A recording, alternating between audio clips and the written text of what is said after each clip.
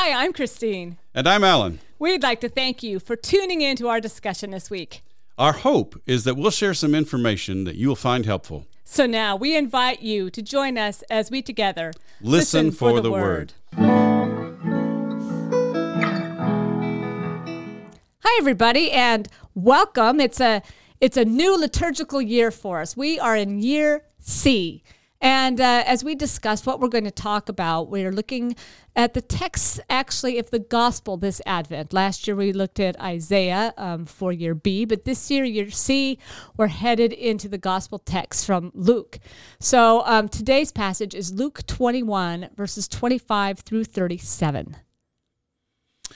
Yeah, thanks, Christy. And, our gospel lesson takes us to the conclusion of the discourse about the coming of the Son of Man. We saw the introduction to that a couple of weeks ago in Mark. But as we enter the season of Advent, it may be helpful to touch base a little bit on the nature of the Revised Common Lectionary readings for the season. According to the introduction to the lectionary by the Consultation on Common Text, that's the organization that put it together. That's who makes it up. Yeah, and you can find that at commontexts.org. The readings in Advent actually presuppose an eschatological event, meaning that they point forward to the final coming of Christ and the fulfillment of the reign of Christ. And we see this typically in the epistle readings as I've looked over them, but all three cycles begin with the lesson that we are discussing today, the conclusion to the discourse on the coming of the Son of Man. In year A, it's Matthew's version. In year B, it's Mark's version. In year C, it's Luke's version. And why are we starting at the end? This doesn't seem to make sense. I know it doesn't, right? So that's the question, why in the season of preparing to celebrate the birth of Christ are we looking at readings that point us toward his final coming? I would say the answer is partly theological and partly practical. The birth of Christ marks a definitive intervention in the affairs of the world on God's part, as does the final coming of Christ. So the similarity of those two events in terms of God's intervention in the affairs of the world, I think, is a theological rationale. But more practically, the themes of watchfulness in the New Testament pretty much all point us forward to the final coming. So if we're going to take something from the New Testament that talks about watchfulness, it's going to be related to the final coming of Christ. So this is interesting that we see this story in Matthew, Mark, and Luke, or something about this. What kind of put that into context? Why are they all covering this? Well, it's interesting, yeah, as you say, because Matthew, Mark, and Luke are called the Synoptic Gospels because they all follow the same basic outline of Jesus' ministry. However, all you have to do is look at a good synopsis or look at a good chart and find that Matthew and Luke diverge significantly from Mark in some respects, and they all have their own uniqueness. But it's funny that in this discourse about the coming of the Son of Man in the Synoptic Gospels, Matthew, Mark, and Luke all follow the same plan for the discourse, and so the topics addressed track one another. Now, when we compare the details, however, we find that Matthew and Mark have more overtly apocalyptic themes. So, for example, they speak of the abomination of desolations standing in the temple, whereas Luke speaks about armies surrounding Jerusalem, so as a warning.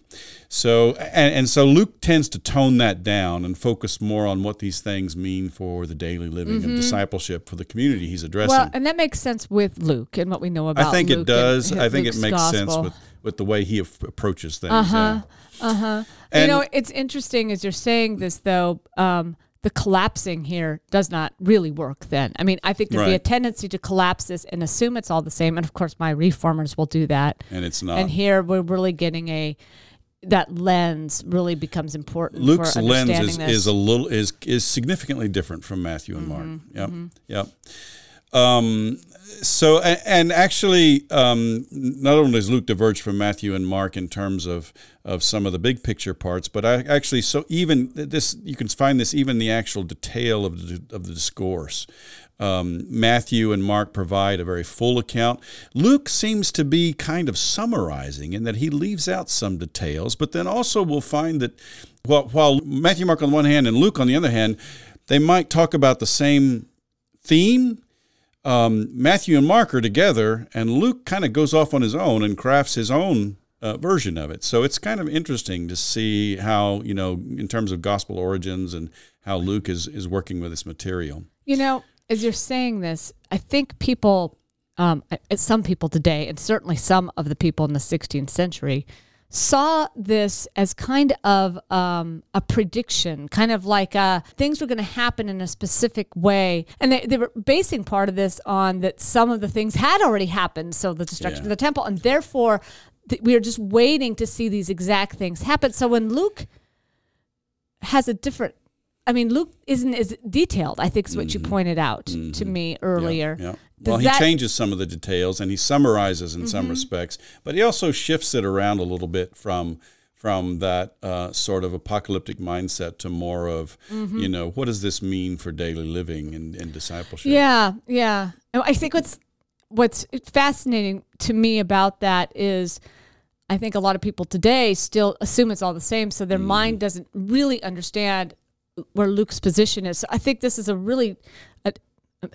I'm calling it a nuance, although I'm not sure that's fair. But this is an important kind of lens. If you're looking through that Lucan lens to draw out, to me, this is really kind of an important piece.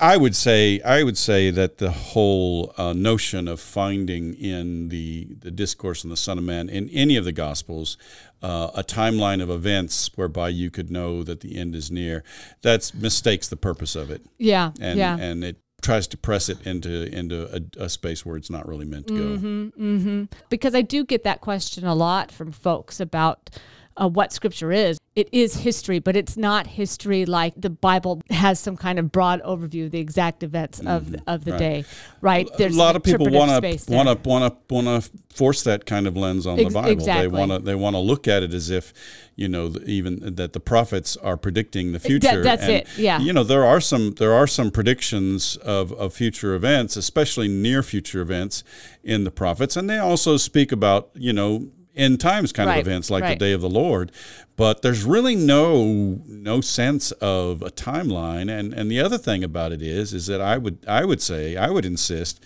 that all of those prophetic statements had a message for the people of the day. Right. Exactly. And I think that, I think as people come to this, for some reason, this language scares people into all of a sudden jumping outside of the lens they had been reading the Bible with, or even today. That was always my problem with reading the book of Revelation as a prediction of end times events, because in my mind, that makes it totally irrelevant to the people of the first century. Right. Yeah, exactly. Or any other century when this, other than the last, era, the last generation before the return of Christ. So that's a very long way to say that as Alan's looking at this today, he's going to look at it kind of, again, through this unique space of Luke and Luke's audience at that time. And I think that's going to help us make sense of this kind of text that we actually don't really like getting into. Well, I think it'll make more sense than trying to use it as a timetable for predicting the coming of Christ. Yeah. Okay, so let's go ahead and jump into specifically today's text. Yeah, so our text for today begins with Jesus' statement about the coming of the Son of Man. And in all three synoptic Gospels, this passage begins with the so-called cosmic portents that will attend that event. Now, Luke compacts this statement. He says, there will be signs in the sun, the moon, and the stars in Luke 21:25. Matthew and Mark provide a more complete citation. The sun will be darkened, and the moon will not give its light. The stars will be falling from heaven, and the powers in the heavens will be shaken, which is a combined citation from Isaiah 13:10 and Isaiah 34:4. And there's some other similar language in Ezekiel and Joel as well. And this language was used in the Hebrew Bible for the cosmic portents that the prophet said would accompany the day of the Lord, or the coming of God to reign on earth. And so we might be tempted to read this as apocalyptic language because it's cosmic portents, but this language predates the rise of apocalyptic literature by several centuries. And so I think the point is that when God comes, even the creation will tremble. And that's a theme that's found throughout the Hebrew Bible. I think about the scene at Sinai when the people are meeting with God. There are all kinds of things going on, the shaking of the mountains and the cloud that surrounds the mountain and things like that. As I was thinking about these cosmic portents, I mean, these are things that historically have happened in terms of like eclipses. I know. And we were lucky enough to see the solar eclipse not too long ago, and we had on our special glasses and everything, and we understand the science today, but back then it was clearly these were messages from God, portents from God. So you could see how this becomes part of the sun is darkened, right? Sun is darkened. How do you make sense of that? I mean, other than great fear. And so this is I think this is kind of cool, because this isn't made up stuff. This is stuff that they have experienced, or has, if they haven't experienced, have been passed down through the ages, Sure. So it's pretty cool. Well, and again, in the Hebrew Bible, this is language for the day of Yahweh, basically. And as we've seen before, here the New Testament takes over that language and applies it to the coming of Christ. Well, that makes sense. Yeah, that definitely makes sense. Yeah. So then the next part, though, is unique to Luke. This is something that really I just have discovered in my preparation for today, that there are several of these places in Luke's version of the discourse where Matthew and Mark go one way and Luke goes another way. And so in the second half of 21:25 and all of 21:26, this is unique to Luke's version of the discourse. On the earth, distress among the nations, confused by the roaring of the sea and the waves. And, there's nothing even remotely resembling that in Matthew and Mark's version of this text. So it would seem that perhaps Luke is summarizing the theme of the coming afflictions and maybe using the traditional language of the Septuagint. For example, Psalm 65:7 speaks of the tumult of the nations in connection with the roaring of the waves. And in Isaiah, darkness and distress accompanies the judgment of God at the hands of an invading army. And especially we see this in Isaiah 8. Now, this is as part of Isaiah 6-9, which is the Emmanuel text, right? And so in Isaiah 8, in the face of the persistently stubborn disobedience of the people, God has summoned the Assyrians and has directed Isaiah to bind up the testimony so that when they look for a word from God, all they will see is Isaiah and his children, whose names refer to the coming judgment, as signs and portents. That's the language used in Isaiah 8.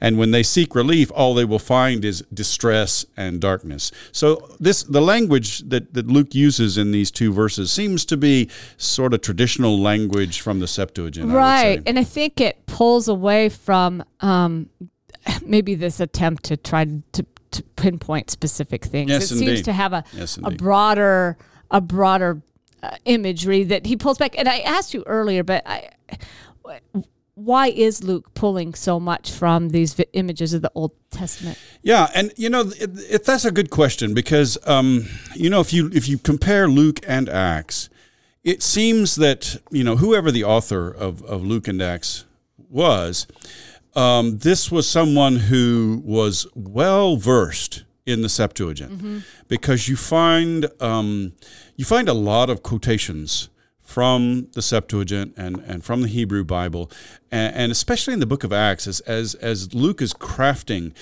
particularly the speeches of the apostles, it's clear that he's, nobody was there making verbatim notes. Luke has sort of taken the gist of the tradition of the church, and he's filled it out with quotes that come straight from the Septuagint. So it seems pretty clear, I think, that the author of Luke and Acts was pretty well versed in the Septuagint. This is interesting, and I'm pulling this out, but when I've been working with my folks at the church, they tell me that Luke is a doctor, and they're quite sure of that. And I mean, to the point of I guess, how do you address that? Well, so we have references in the early church fathers to the origins of all the Gospels. The question is, to what extent is the language reflecting an early tradition and thus maybe pointing us in the right direction, or to what extent is the language somewhat legendary? So, for example, one of the traditions about Mark was that he was recording the preaching of Peter. And the tradition that Luke, the sometime companion of Paul, has been identified as the author of Luke and Acts. And that could very well be true. He's called a physician by Paul in one of his letters. I forget which one right now. But basically, most of this tradition was derived from some incidental statements in the New Testament itself. So we don't have independent verification for this kind of tradition. So, in a lot of cases, I would have said, like in a New Testament class, the tradition is fairly unanimous that Mark wrote the Gospel of Mark. We don't really have any specific evidence that contradicts that, so that's as good of an understanding as any. And the same thing is true for Luke. We don't really have any information to the contrary. Now, what happened with this traditional these traditions about the authors of the Gospels was that they were elaborated on in the history of the church. Mm-hmm. So I can't remember. I used to be able to cite the whole tradition about Luke, and I can't remember all of it now. But Luke was a physician. He was from Boethius. He died at the age of 84. All these other details that we have no idea where that stuff came from. And it seems that it has at least made its way to the present, because these people come with quite certainty that they know this, and it's again, the assumption is made that the Luke of Luke and Acts is the same Luke, and but who knows? That's a pretty big jump. It may be right, but I think it's important to probably keep just that sense of, but we really aren't sure.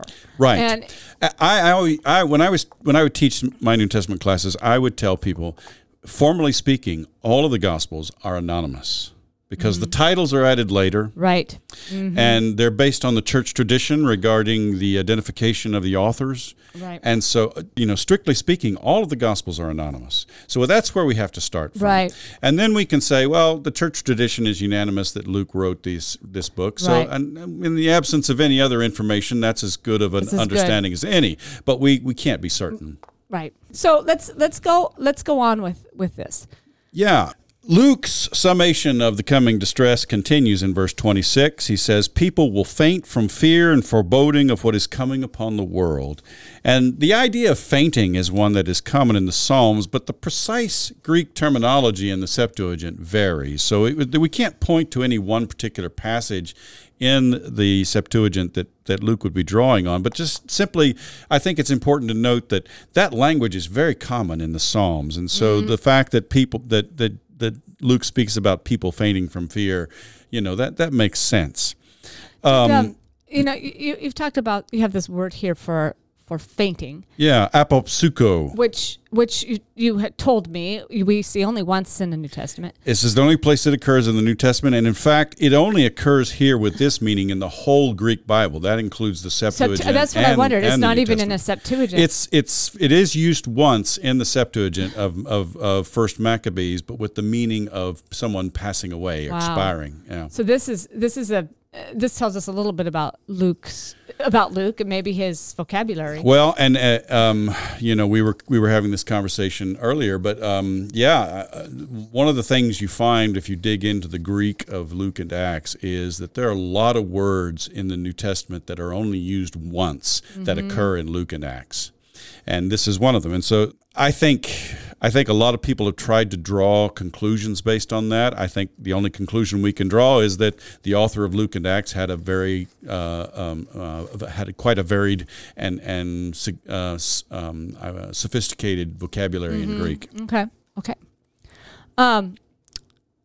So again, it would seem that here Luke is summarizing the afflictions of that time using biblical ideas. And at the end of the verse, Luke's account returns to the pattern of Matthew and Mark, for the powers of the heavens will be shaken. And then we move on to the Son of Man references. Yes. The next segment of the discourse in all three Gospels is the actual statement of the coming of the Son of Man. And the actual statement itself in all three Gospels is a quotation from Daniel 7:13 and 14. Although, again, Luke kind of shortens it up. Matthew and Mark quote it more fully. And in Luke's version, they will see the Son of Man coming in a cloud with power and great glory.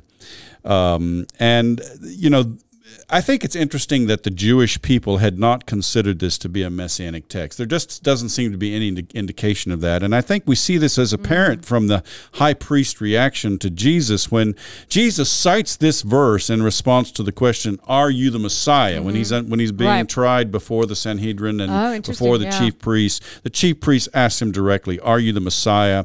And Jesus answers by quoting Daniel 7:13 and 14 in Mark 14:61 through 64. And in response, they accuse him of blasphemy. That's the basis for the accusation of blasphemy. So whoever this Son of Man figure was in Daniel, they did not see him as a messianic. They did not see it as a messianic figure. And, what reaction the disciples may have had to Jesus making such a statement is unknown. I mean, Jesus calls himself the Son of Man throughout the Gospels, and I would think that reflects historical tradition. They seem to be constantly confused by that language. So, again, I'm not sure whether they would have caught on by now in Luke's gospel.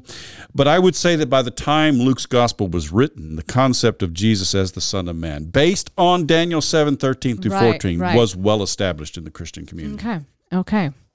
So let's keep going. Is he consistently heading on with Matthew and Mark? Well, he again diverges from Matthew and Mark here, both of whom recount a statement about the gathering of the elect.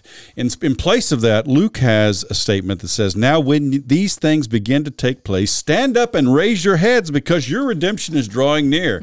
And, if you compare that with Matthew and Mark talking about the gathering of the elect, well, that's kind of a reassuring concept, that God's people will be gathered in. Right. But this is a more general kind of encouragement, when you see these things, all these distress and among the nations, confused by the roaring of the sea and the waves, people fainting from fear and foreboding of what is coming upon the world. When you see these things, Luke says, don't panic, don't fear, but stand up and raise your heads because your redemption is drawing near. So this again kind of fits with Luke's space of inclusion in his gospel, I think, that you don't always get in the others, or at least not in this kind of framework. My brain keeps going though to my reformers who are collapsing this, and they really like to, the good reform tradition like to go for the elect. Yes, of course. So this verse actually causes a lot of problems with these folks. I'm sure it does. On a lot of levels. Well, and I think, again, we see here Luke is trying to frame this discourse more in terms of encouragement to faithful discipleship in daily living, despite the difficulties recounted here. Okay, so now we're headed on to the fig tree. Yeah.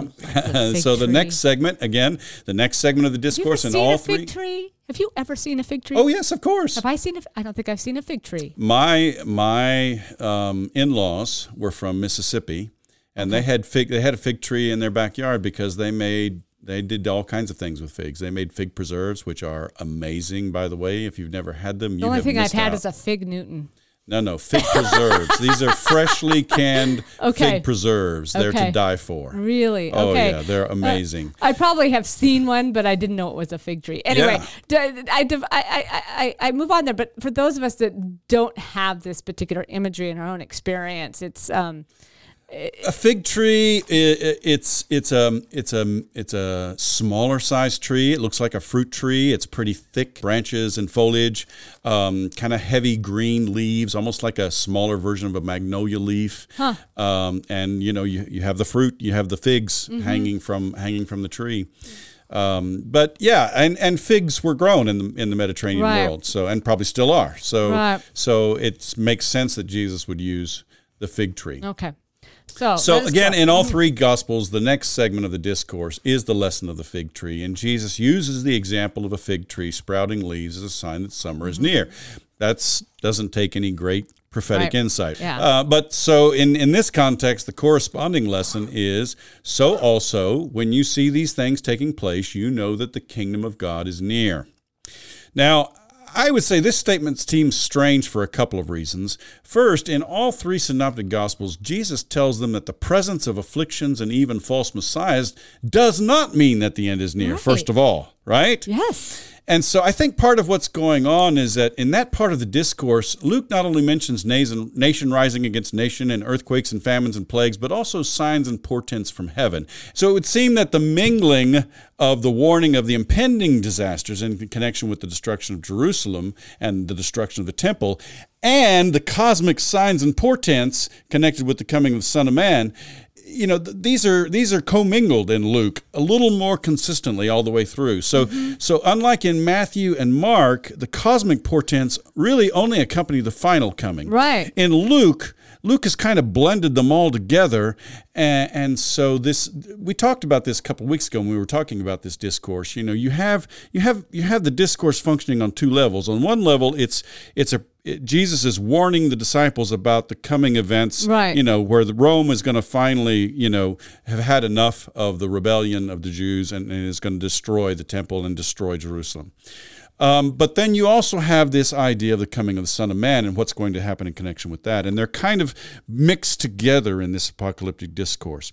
But in Matthew and Mark, the signs that attend the coming of the destruction of the Jerusalem, those are not the end, right? This is something that's going to happen, but that's not the end. Mm-hmm. But then you have the signs that accompany the coming of the Son of Man. But in Luke seems to kind of mix it all together. Mm-hmm. And so it seems like Luke is, again, in his compositional framework, he sees them really a little bit more interwoven, these two events more interwoven than the others, perhaps.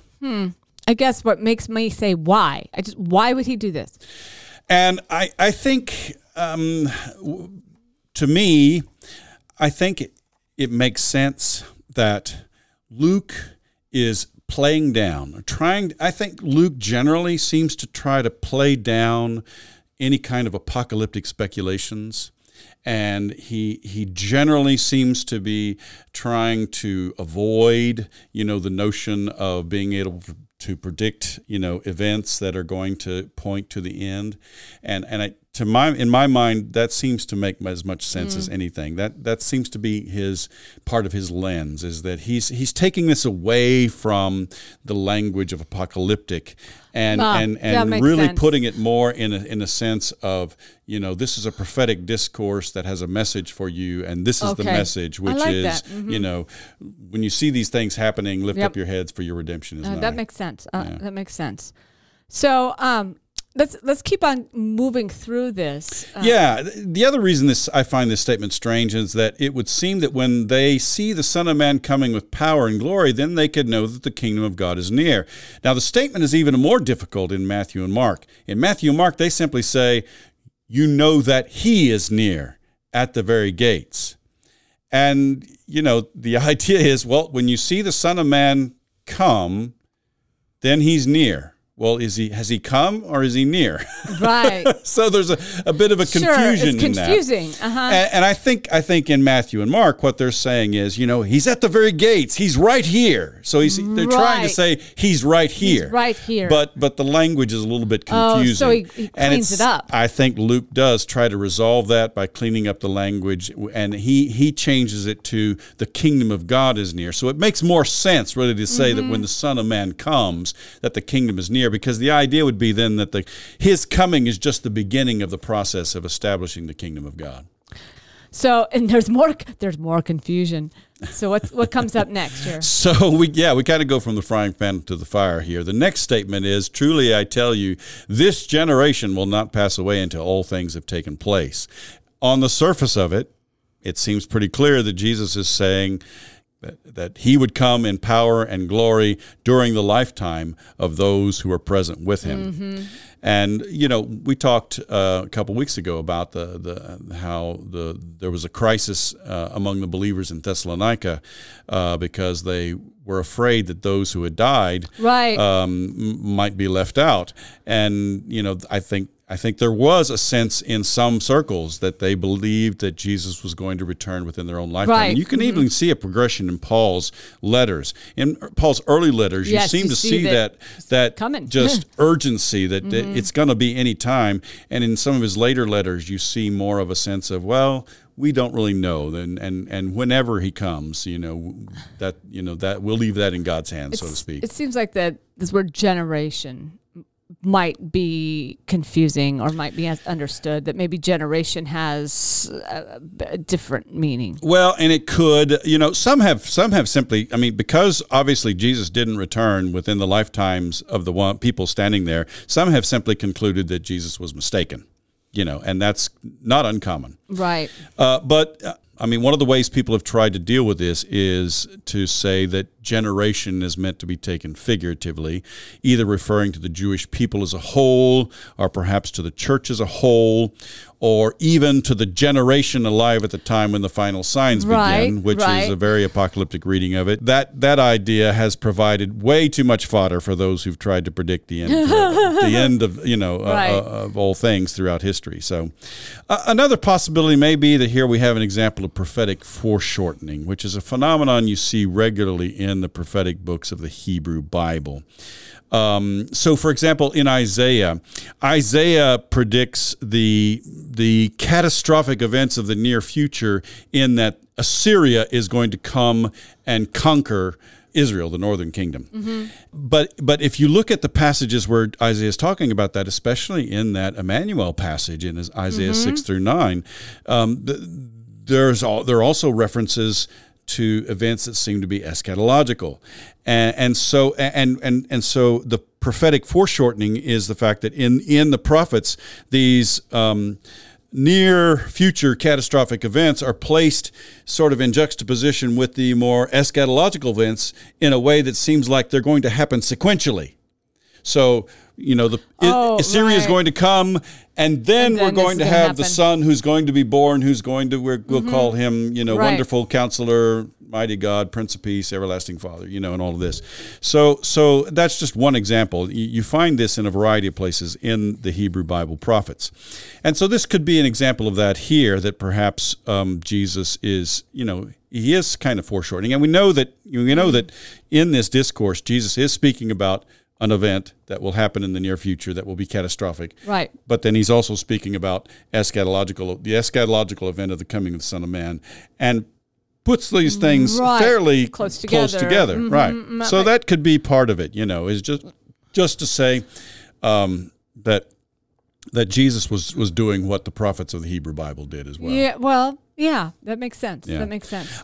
I personally see this I read this statement as a statement of comfort and reassurance that God's purposes will be fulfilled and no one will be left out. Yeah, and that makes sense with how we understand Scripture as a whole. Sure. Yeah.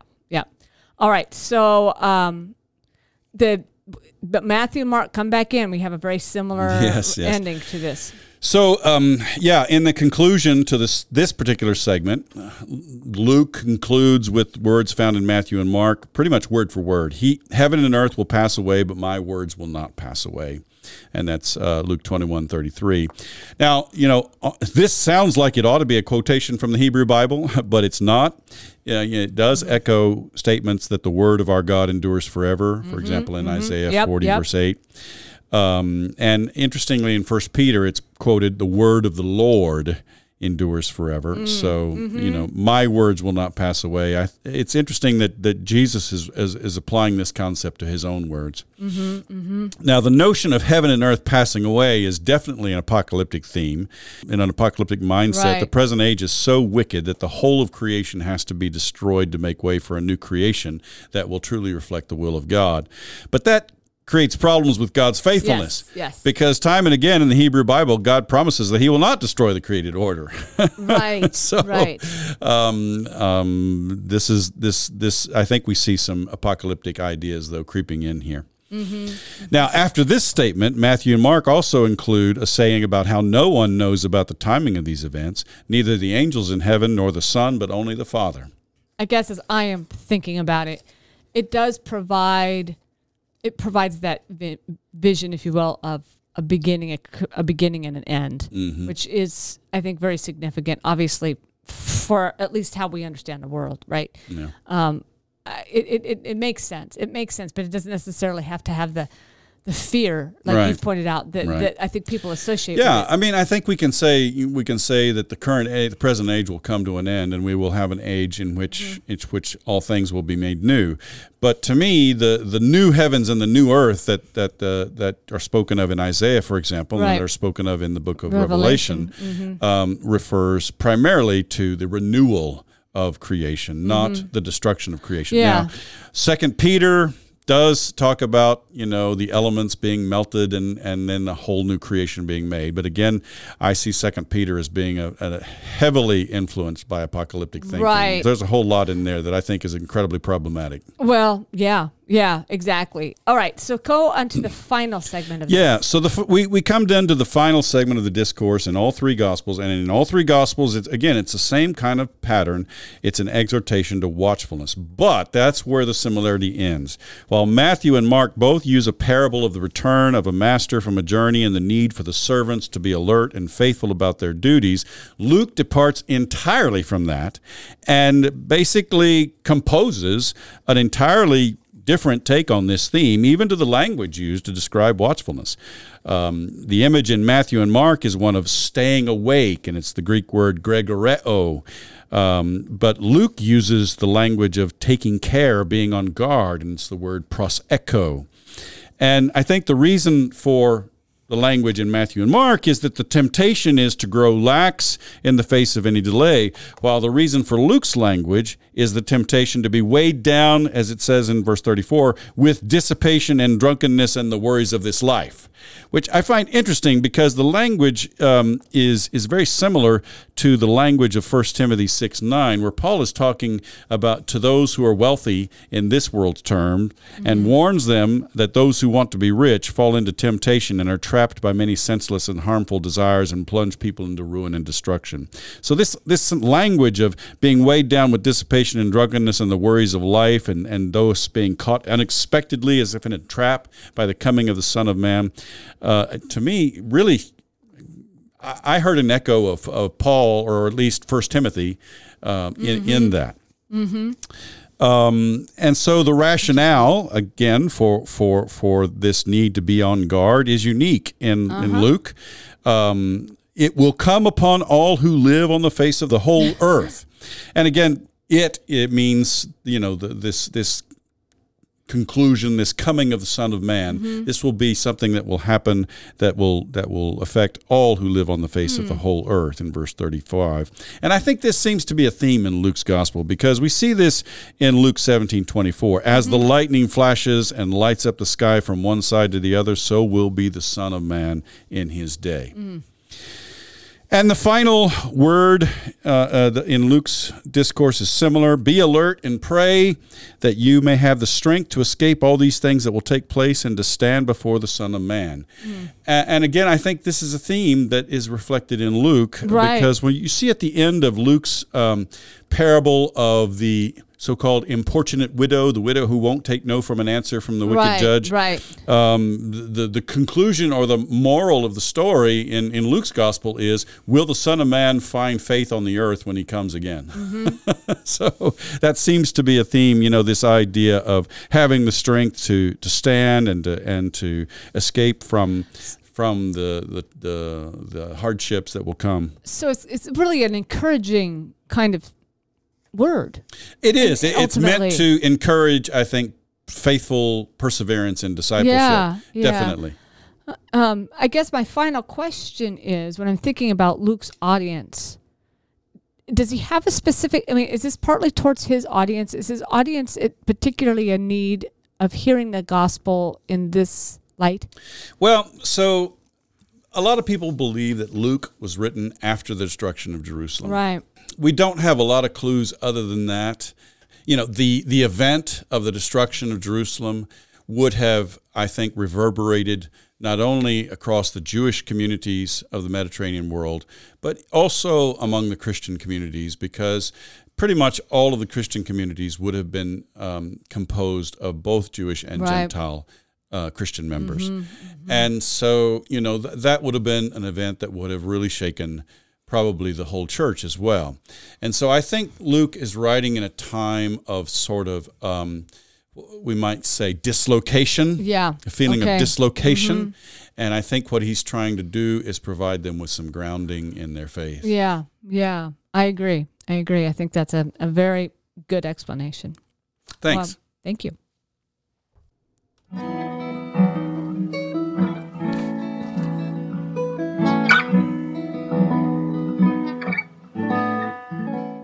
Hi, friends. We're back, and we're going to take a look at the Reformers now with Christy. And Christy's got some interesting insights into how the Reformers dealt with this passage, and she's brought us one of her wonderful woodcuts to talk about. So look for the link on the website. We'll have it posted.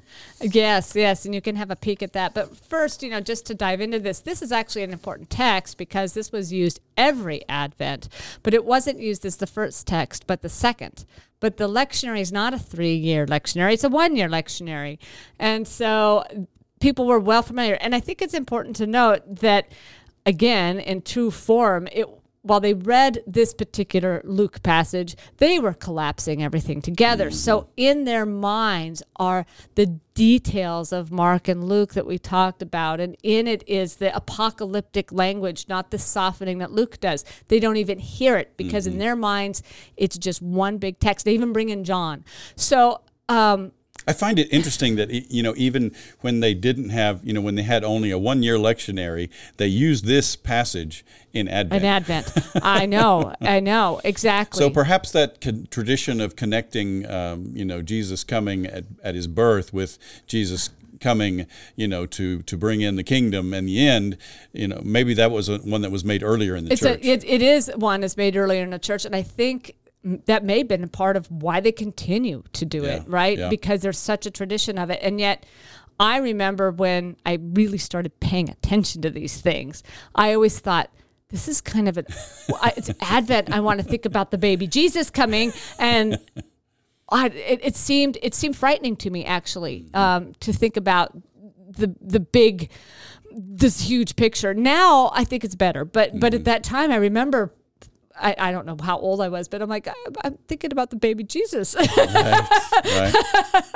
So in this time period, there is actually a great concern about the coming events and the apocalypse. And I think, as the church has, we've talked about the crisis of the late Middle Ages, and really the kinds of things they're going on in the historical world in their lives. And we have the 100 Years' War, we have the Papal Schism, we've got the Black Death. I mean, people are dying everywhere.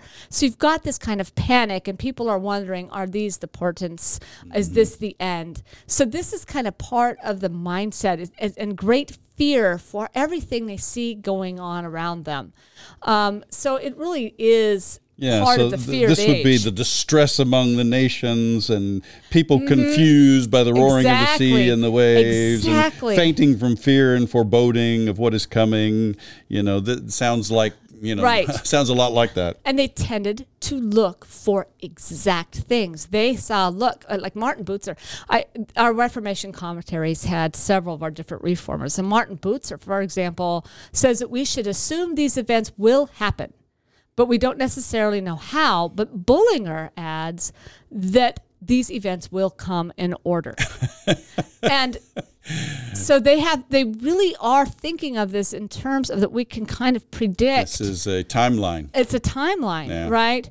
And I have to chuckle at that because, it, again, to me, to take that timeline approach makes it totally irrelevant to anybody but those who are living in the timeline. Exactly. Well, and I've talked about before, we've had people predicting exact times. Michael Stiefel, I bring up my friend again because it just amuses me. This mathematician who's figured out the exact day and time. Yeah. And so... My basic assumption when coming to Scripture is that the Gospel of Luke was written and had a message. It was a word from God to the community of that day in the first century. They're really not they really aren't thinking in those terms. They're really looking for what it says to them now. Right. And I think that's a challenge. We've just talked about, we're at the beginnings of kind of a more modern exegesis, but we're not there yet. Yeah. And so I really see it with this passage, this kind of tension. Almost excessive literalism. And particularly here. Yeah. And particularly here. It's not everywhere.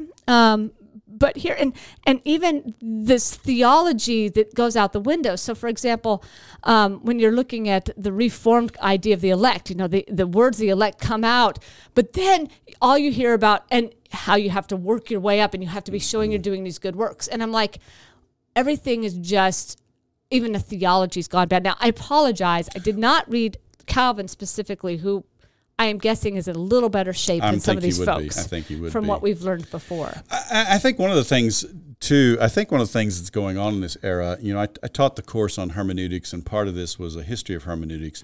Part of what's going on in this era is that the reformers were reacting against the excessive allegorism in the Catholic tradition, and so they almost went too far on. Some of them almost went too far on the other extreme, being excessively literal. Well, and also, we are again looking at a collection of folks here, and I only read a handful of these translations of these different reformers that had really different takes. You kind of see a large bunch of ideas out there. So, and knowing that Calvin, for example, is a second-generation reformer, right, and he's a little bit more sophisticated, as we've talked, he's probably in a little bit better space. Although I'm not going to, automatically assume that he doesn't have some of this language too. But I think it's so they did several of them jump into the fig tree analysis. Of course, that's what Bullinger suggests, to say that it's going to go in order because the bud becomes bigger and turns into fruit and all these things. And so there's this pattern. Oh yeah, well, and there is definitely a sense that springtime is an easier time to live than winter. And they even pull out this idea of never-ending summers, which I personally identify with, of course, right?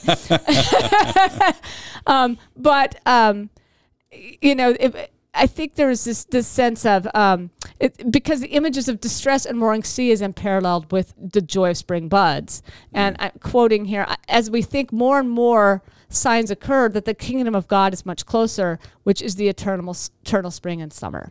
So that's Bullinger.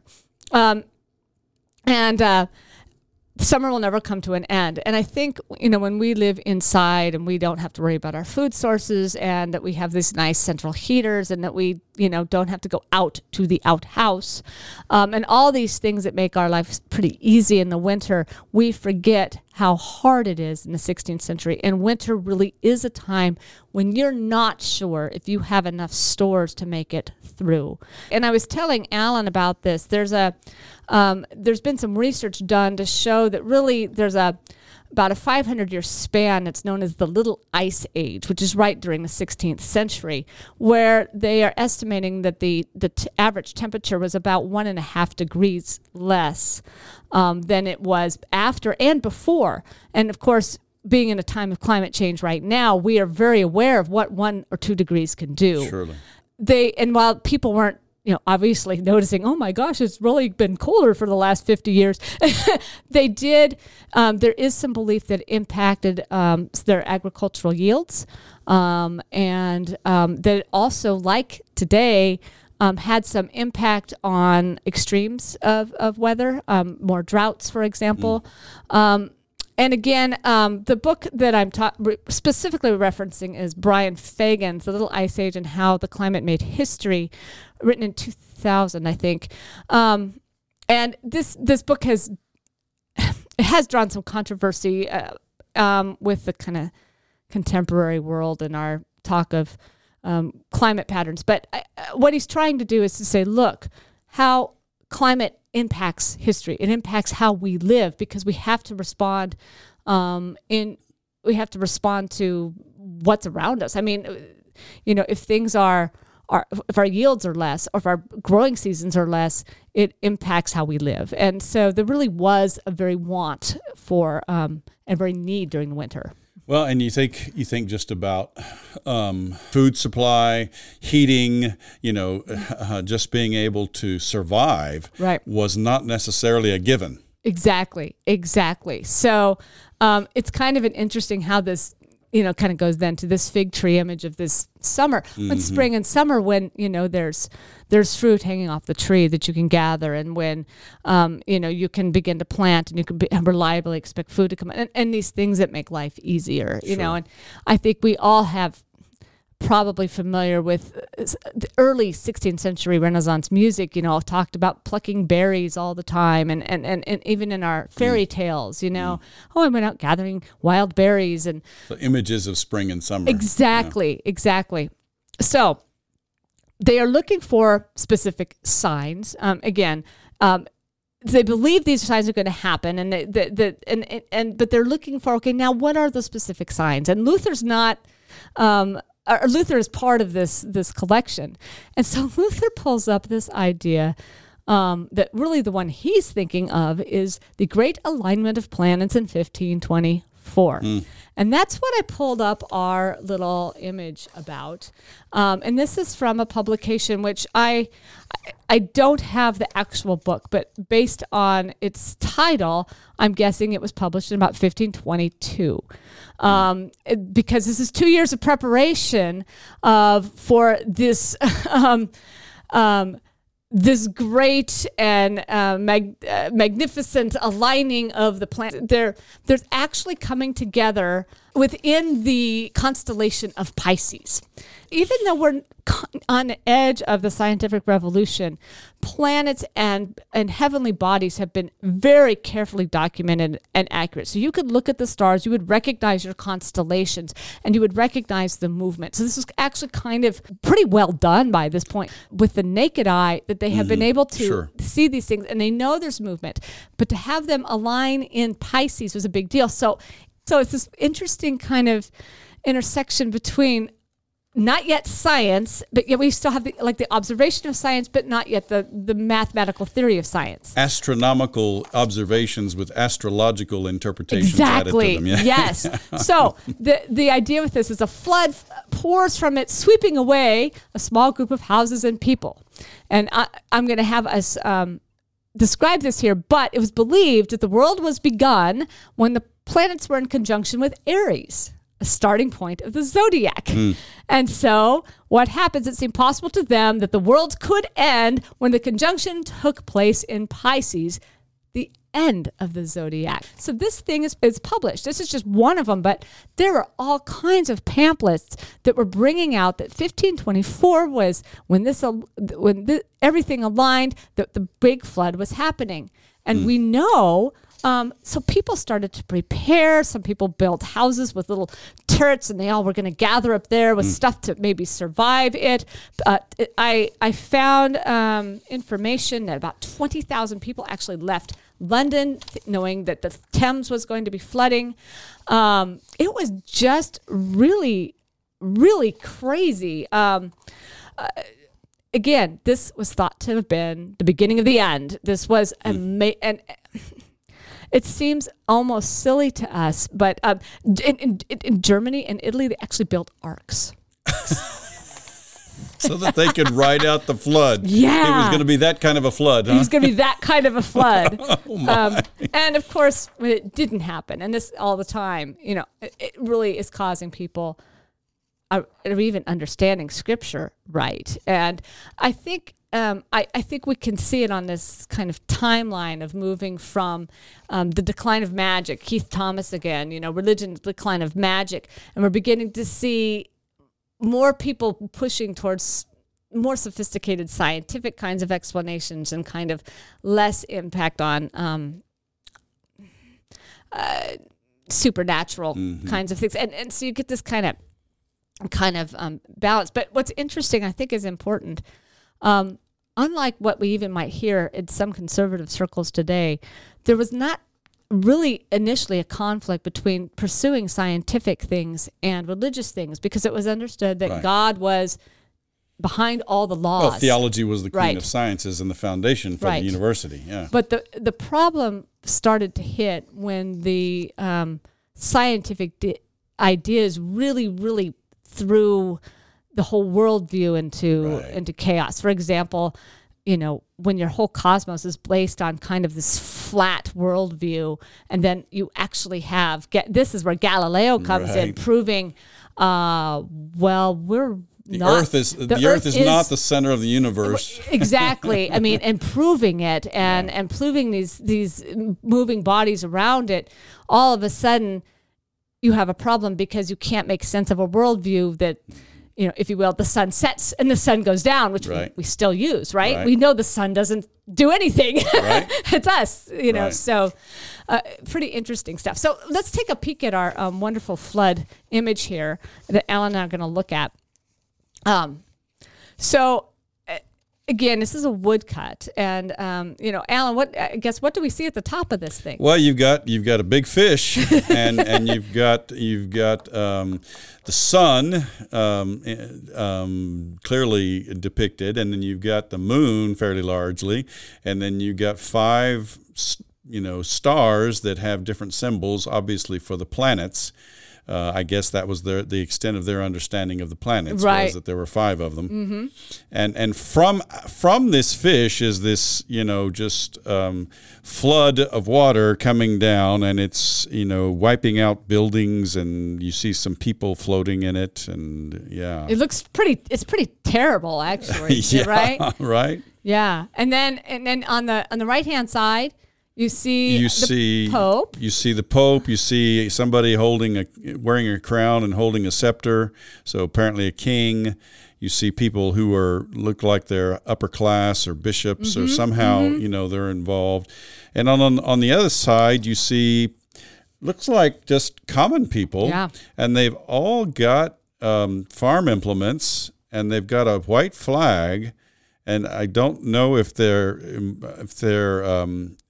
going to war or if they're surrendering. I don't know. I think that the belief is, from what I have read, is that they were headed to war, that this was going to be an uprising against the aristocracy. That's a little bit early in the term. And in the background, you've got a guy playing a fife and a guy playing a drum, so that makes sense. Yeah, that the war cry, that the world as we have known it is going to be turned upside down. Wow. Yeah. So here's that violent revolution that we talked about a couple of weeks ago. Exactly. Yeah. That's incredible. So it's pretty, and as I said, this is just one of many such publications that came out. And it's one of the things that strikes me is that the king and the Pope and the people who are all on the one side, they look pretty confident in themselves, and they look pretty unconcerned about the people who are being swept away by the flood. Right. Yeah, and the guys on the other side, they look like they're pretty disgruntled. Yeah. I think so too. And mind you, this is 1522, and you're having waves of these peasant uprisings anyway in Europe. And in fact, of course, the big one that we all talk about is the one in 1525. That's the one that completely erupts throughout Europe. But it's not set alone. Some people think it is. But there's a lot of peasants being unhappy, and there's a lot of explanations why. Some of it tied in just simply they aren't getting enough food to feed their families. And there's a lot of the aristocracy begins to do enclosures, so they're taking away basically common fields that peasants can feed their families off of.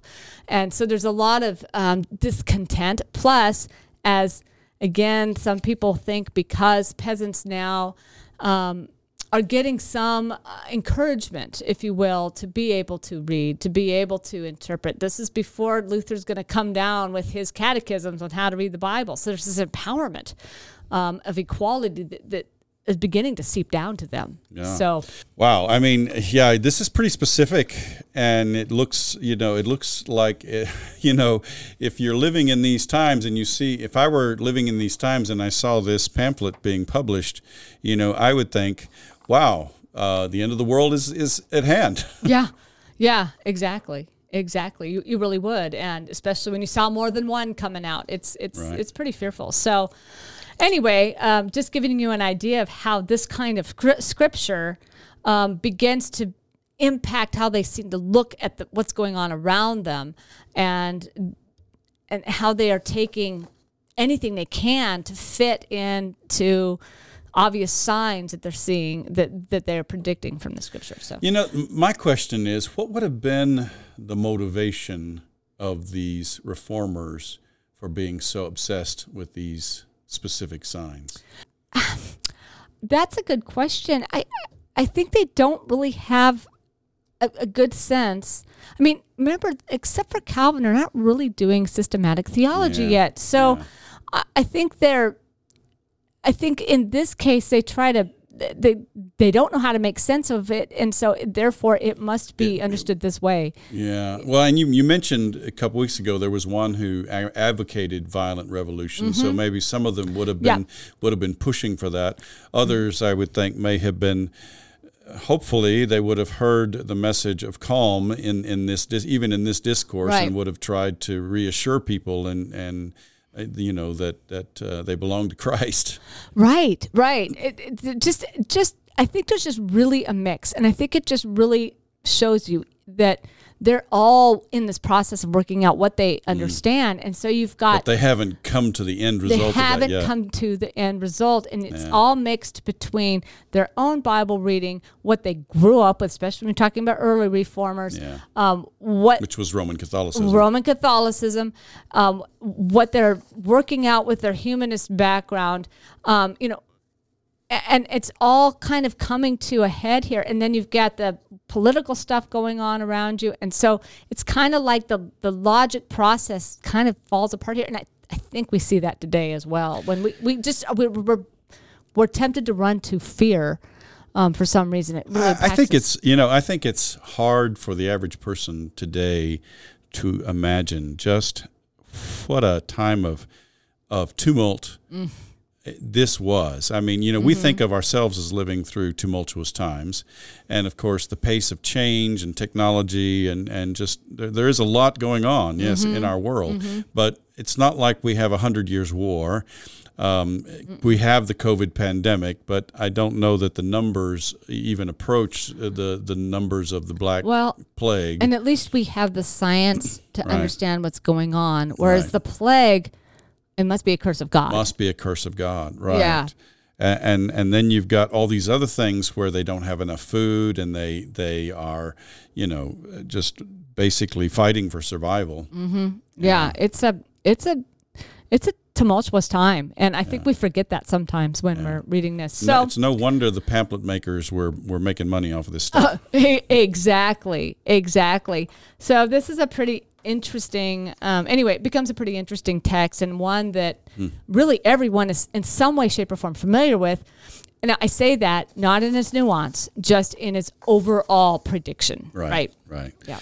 I have to say, I'm continually amazed at these illustrations that you pull out and how they just give us a window on what was going on in the Reformation era. It is it's mind-blowing, really. It's mind-boggling that people really were caught up in all this stuff. But of course, a lot of people today still are doing it today. And when you're talking about even a less educated group of people and you don't have the science to explain it, and you can get caught up in the horror of it all, something as big as the alignment of stars in Pisces. Right. That's where people go. So, yeah.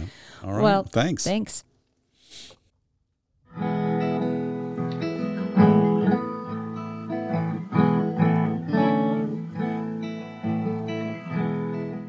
Hi, everybody. We are back, and as we have come around and we've seen this terrible flood and all these things happening, ultimately I'm coming back to, oh my gosh, I have to preach this thing, and as a pastor, and thinking, oh my gosh, how do I preach this in Advent? And as we were talking in our little break here, I think the real theme from this is watchfulness. But I wanted to go a little bit deeper into where does this idea of watchfulness come from? Well, again, as I mentioned, it is a New Testament concept because part of it is there is this awareness on the part of the believers in the New Testament era that, Jesus has ascended, right? And so they are living sort of in between the times. Jesus has come, he's died, he's risen again, he's ascended to the right hand of God, he reigns from the right hand of God.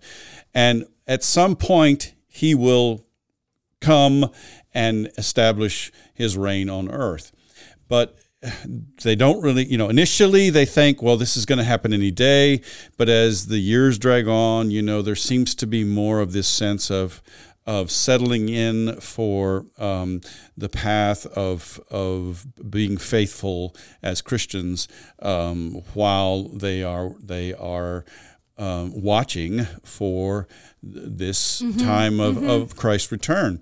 And so the language really in the New Testament is the language that Mark and Matthew use. It's the verb gregoreo, which gregoreo means to be sober. So the opposite of it could mean to be drunk, or gregoreo means to be awake, and the opposite would mean to be asleep.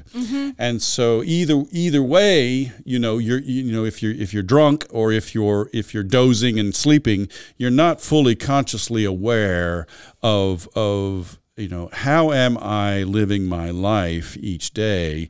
How am I carrying out my discipleship to Christ? How am I being faithful to Christ in my life? And so that seems to be the theme in the New Testament in relation to the coming of Christ to establish his reign. And I like that as an Advent theme when you really think about it, because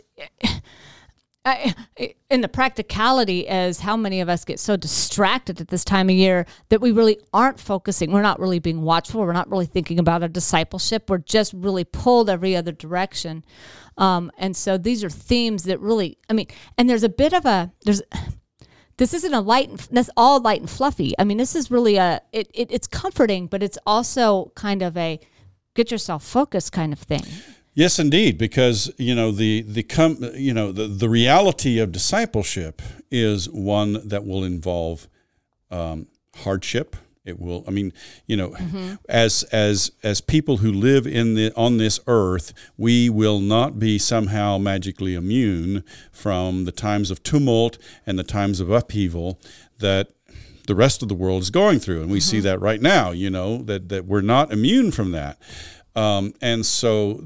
Because I think one of the points of this discourse in the Gospels is to say, look, there's some things that you're going to have to deal with that are going to test you, and they may test you to your very limits. But then you have in all three of the discourses, you have something to the effect of the one who endures to the end will be saved, and so the idea is you don't let these this turmoil or these dislocations, you don't let them distract you from your faith, but you continue to focus on Christ and focus on your discipleship faithfully and consistently. Well, yeah, I like that. It really actually. Sorry, this is like processing for me, but it really ties me into the human reality that our lives are not just simple and nice and easy, and that Scripture does in its entirety explain and walk with us in these times of great calamity, and encouraging us to carry on our faith. When I think a lot of people said, well, if everything's not just happy and joyful and perfect, then obviously I don't have any faith anymore. And they drop it instead of persevering through it. And this is actually really... It's like I feel like I'm in.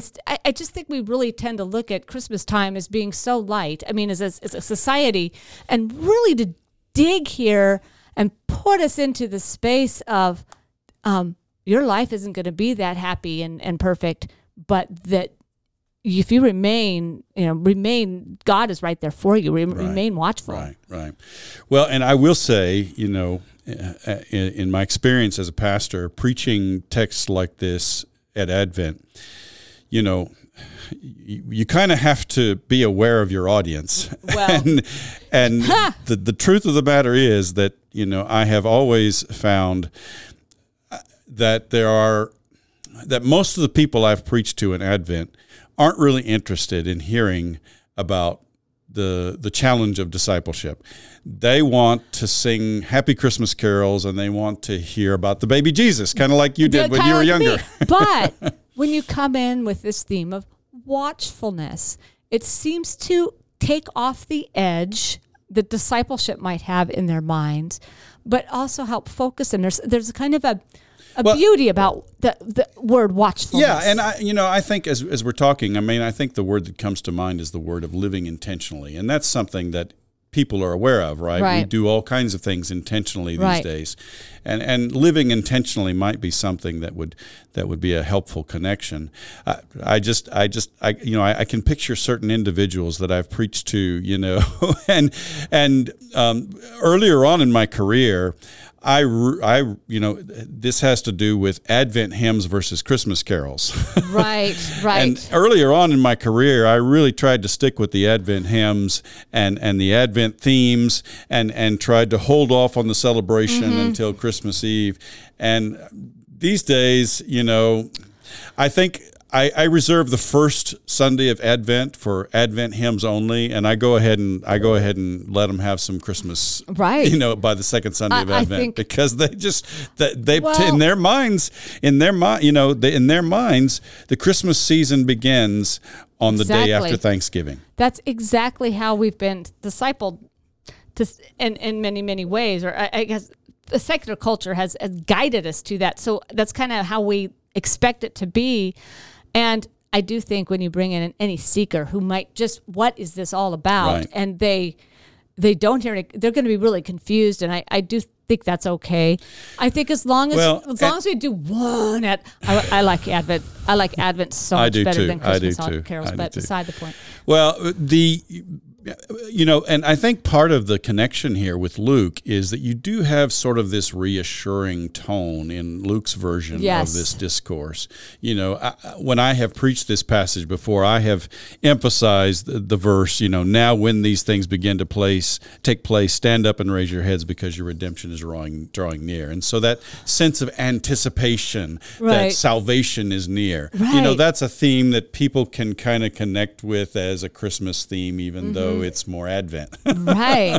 Yeah. And we're sort of in this dual space, because as a pastor, I'm very much in the Advent watchfulness and preparation. I'm very much into that.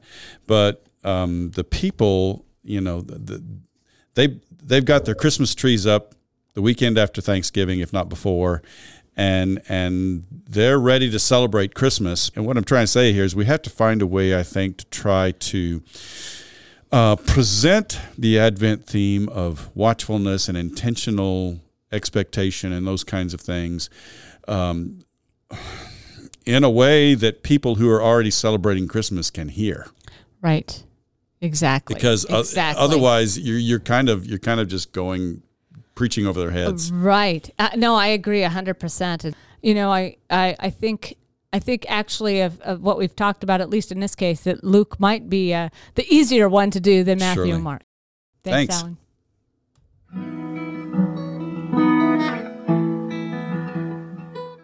That's our podcast for today. If you heard something that was helpful to you, please subscribe to our podcast and tell your friends about us. It's our hope and prayer that our time together might bear fruit in your ministry as you build up the body of Christ. We hope you'll tune in next week, and in the meantime, let's keep serving each other as we together listen for the word.